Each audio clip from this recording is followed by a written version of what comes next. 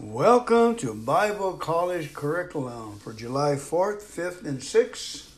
Reading from Kenneth and Gloria Copeland. God is Healing Our Land, article by Kenneth Copeland. Shall their unbelief make the faith of God without effect? God forbid. Romans 3 and 4. In the New Living Translation it says, True, some of them were unfaithful, but just because they were unfaithful, does that mean God will be unfaithful? Of course not. Even if everyone else is a liar, God is true.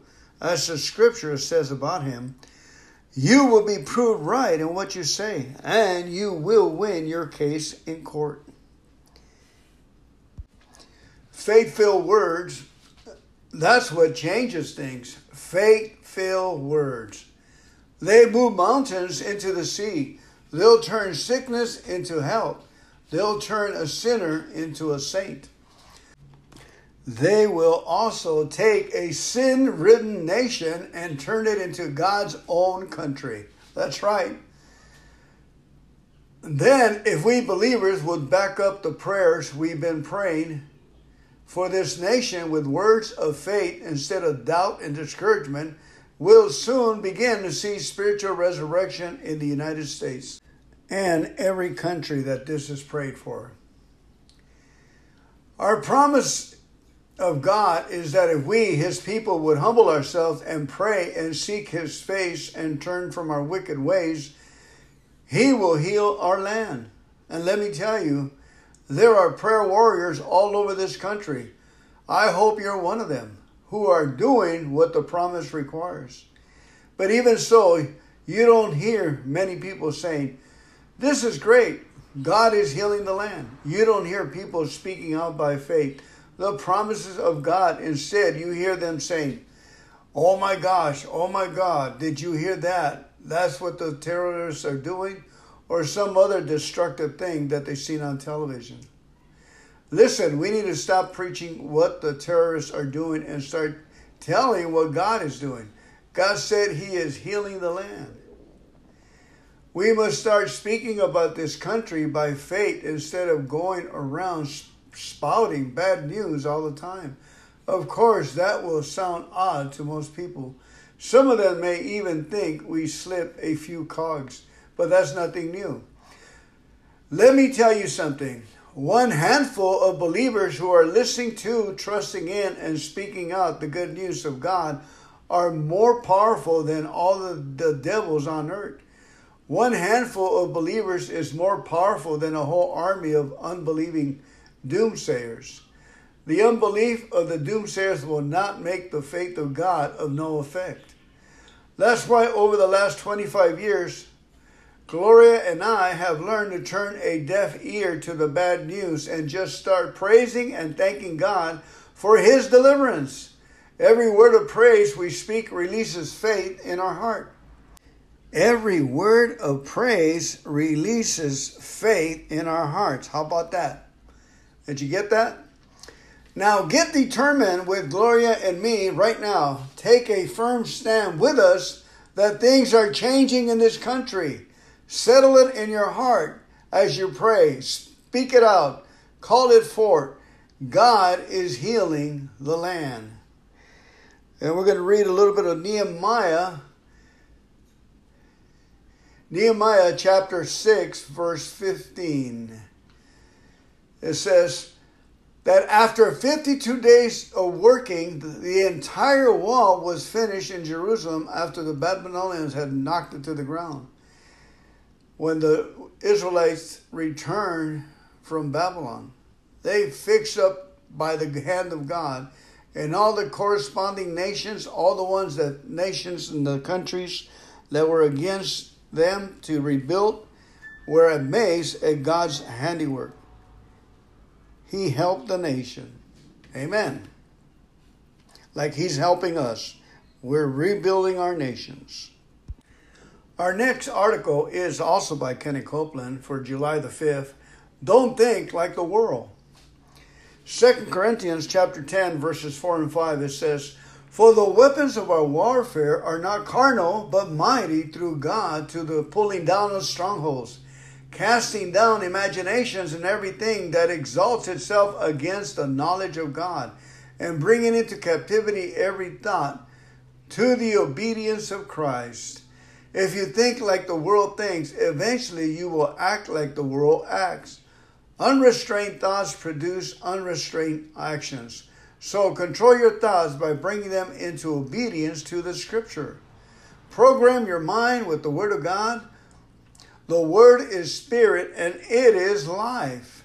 When your mind is totally saturated with the Word of God, you will become strong to exercise authority to overcome every ungodly thought and evil habit. Don't let Satan deceive you into sacrificing the glory of God in your life for a few moments of self-indulgence and sin. Restrain your thought life. Meditate the Word instead of selfish carnal thoughts. Keep your eyes on Jesus, the author and finisher of your faith.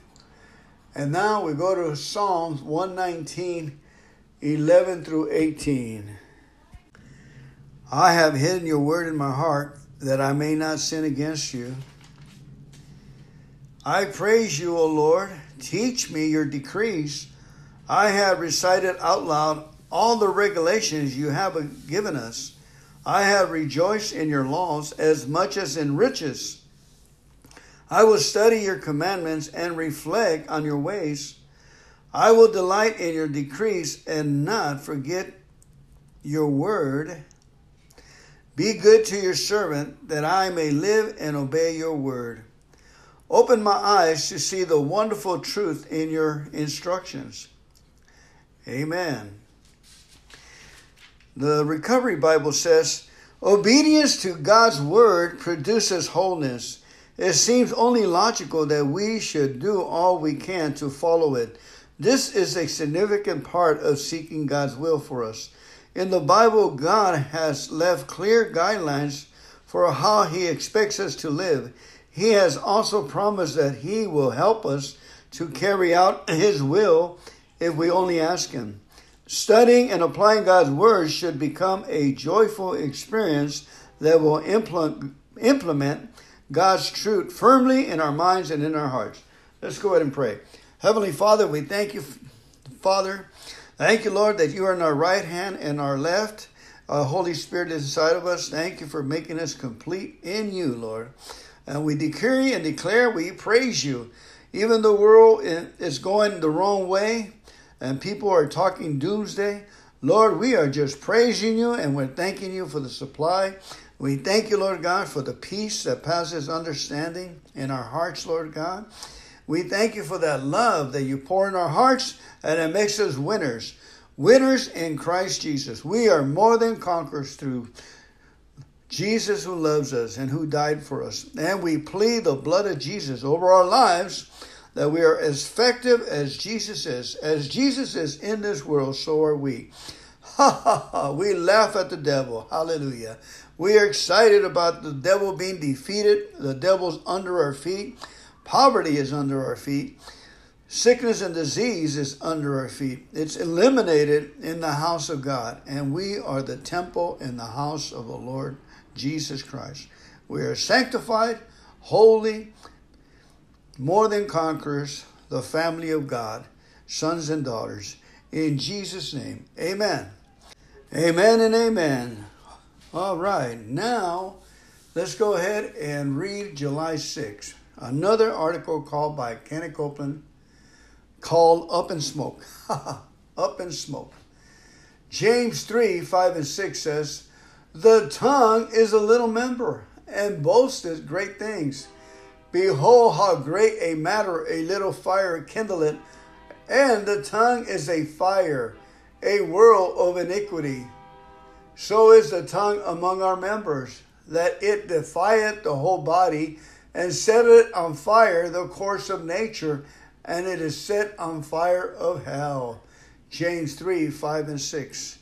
For those Christians out there that use the word, you're killing me, it's killing me, I love her to death, that's exactly what you're calling. You're calling the course of nature to cripple, to fall short of its intended purpose. That's how strong our words are. That's my comment. Okay, words. Use them right and they'll move mountains. Use them wrong and they can cause your entire life to go up in smoke. Now, Brother Copeland, you may say, I find it hard to believe that a major catastrophe can be caused by a few simple words. I just can't see the connection.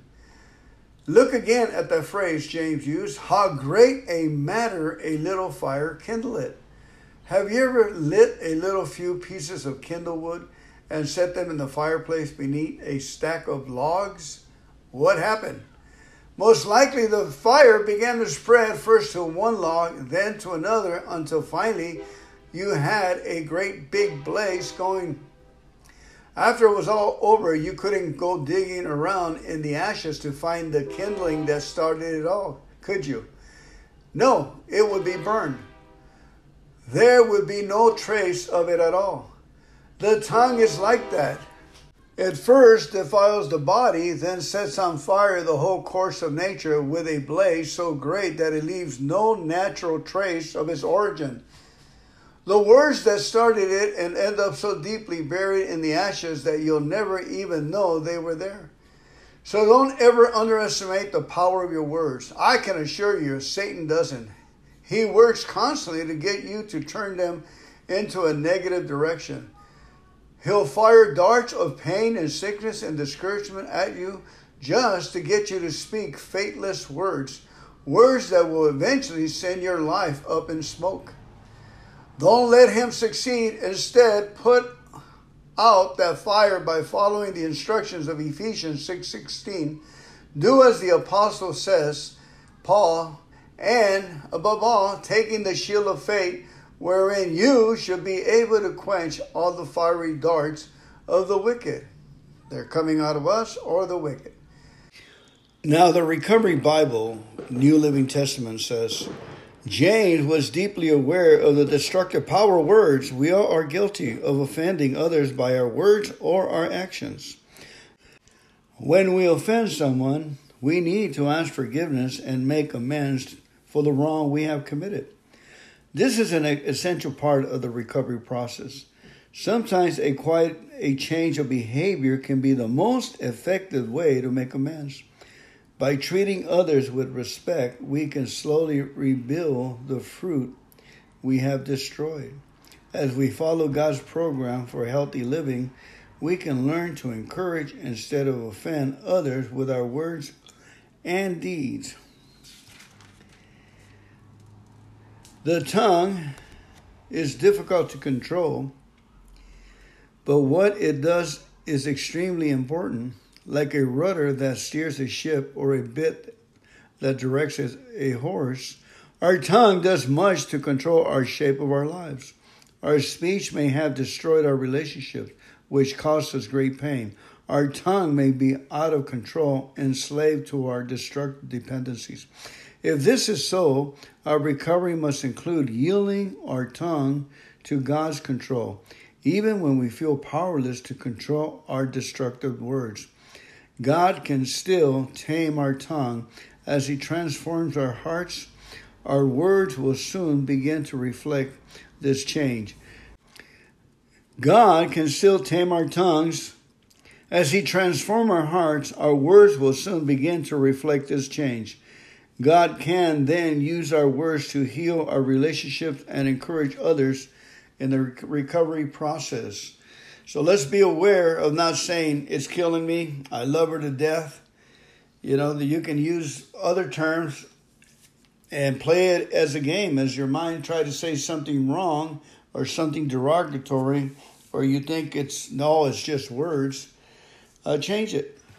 Change. You're living me. Man, I am living my life abundantly. Say something positive that makes the difference between tearing ourselves down or others with destructive words. Watch our words like we watch what we eat, where we go. There should be a 12-step program. Words Anonymous. Everybody's muted. All right, let's go ahead and read James chapter 3, verse 1 through 10. Please. Dear brothers and sisters, not many of you should become teachers in the church, for we who teach will be judged more strictly. Indeed, we all make many mistakes, for if we could control our tongues, we would be perfect and could also control ourselves in every other way. We can make a large horse go wherever we want by means of a small bit in its mouth, and a small rudder makes a huge ship turn wherever the pilot chooses to go, even though the winds are strong. In the same way, the tongue is a small thing that makes grand speeches. But a tiny spark can set a great forest on fire. And among all the parts of the body, the tongue is a flame of fire. It is a whole world of wickedness, corrupting your entire body. It can set your whole life on fire, for it is set on fire by hell itself. For it is set on fire by hell itself. People can tame all kinds of animals, birds, reptiles, and fish, but no one can tame the tongue. It is restless and evil, full of daily poison, deadly. Sometimes it praises our Lord and Father, and sometimes it curses those who have been made in the image of God. And so blessing and cursing come pouring out of the same mouth. Surely, my brothers and sisters, that is not right. Thank you for coming on today's college. May the Lord bless you and keep you and fill you with his presence and joy. In Jesus' mighty name, amen.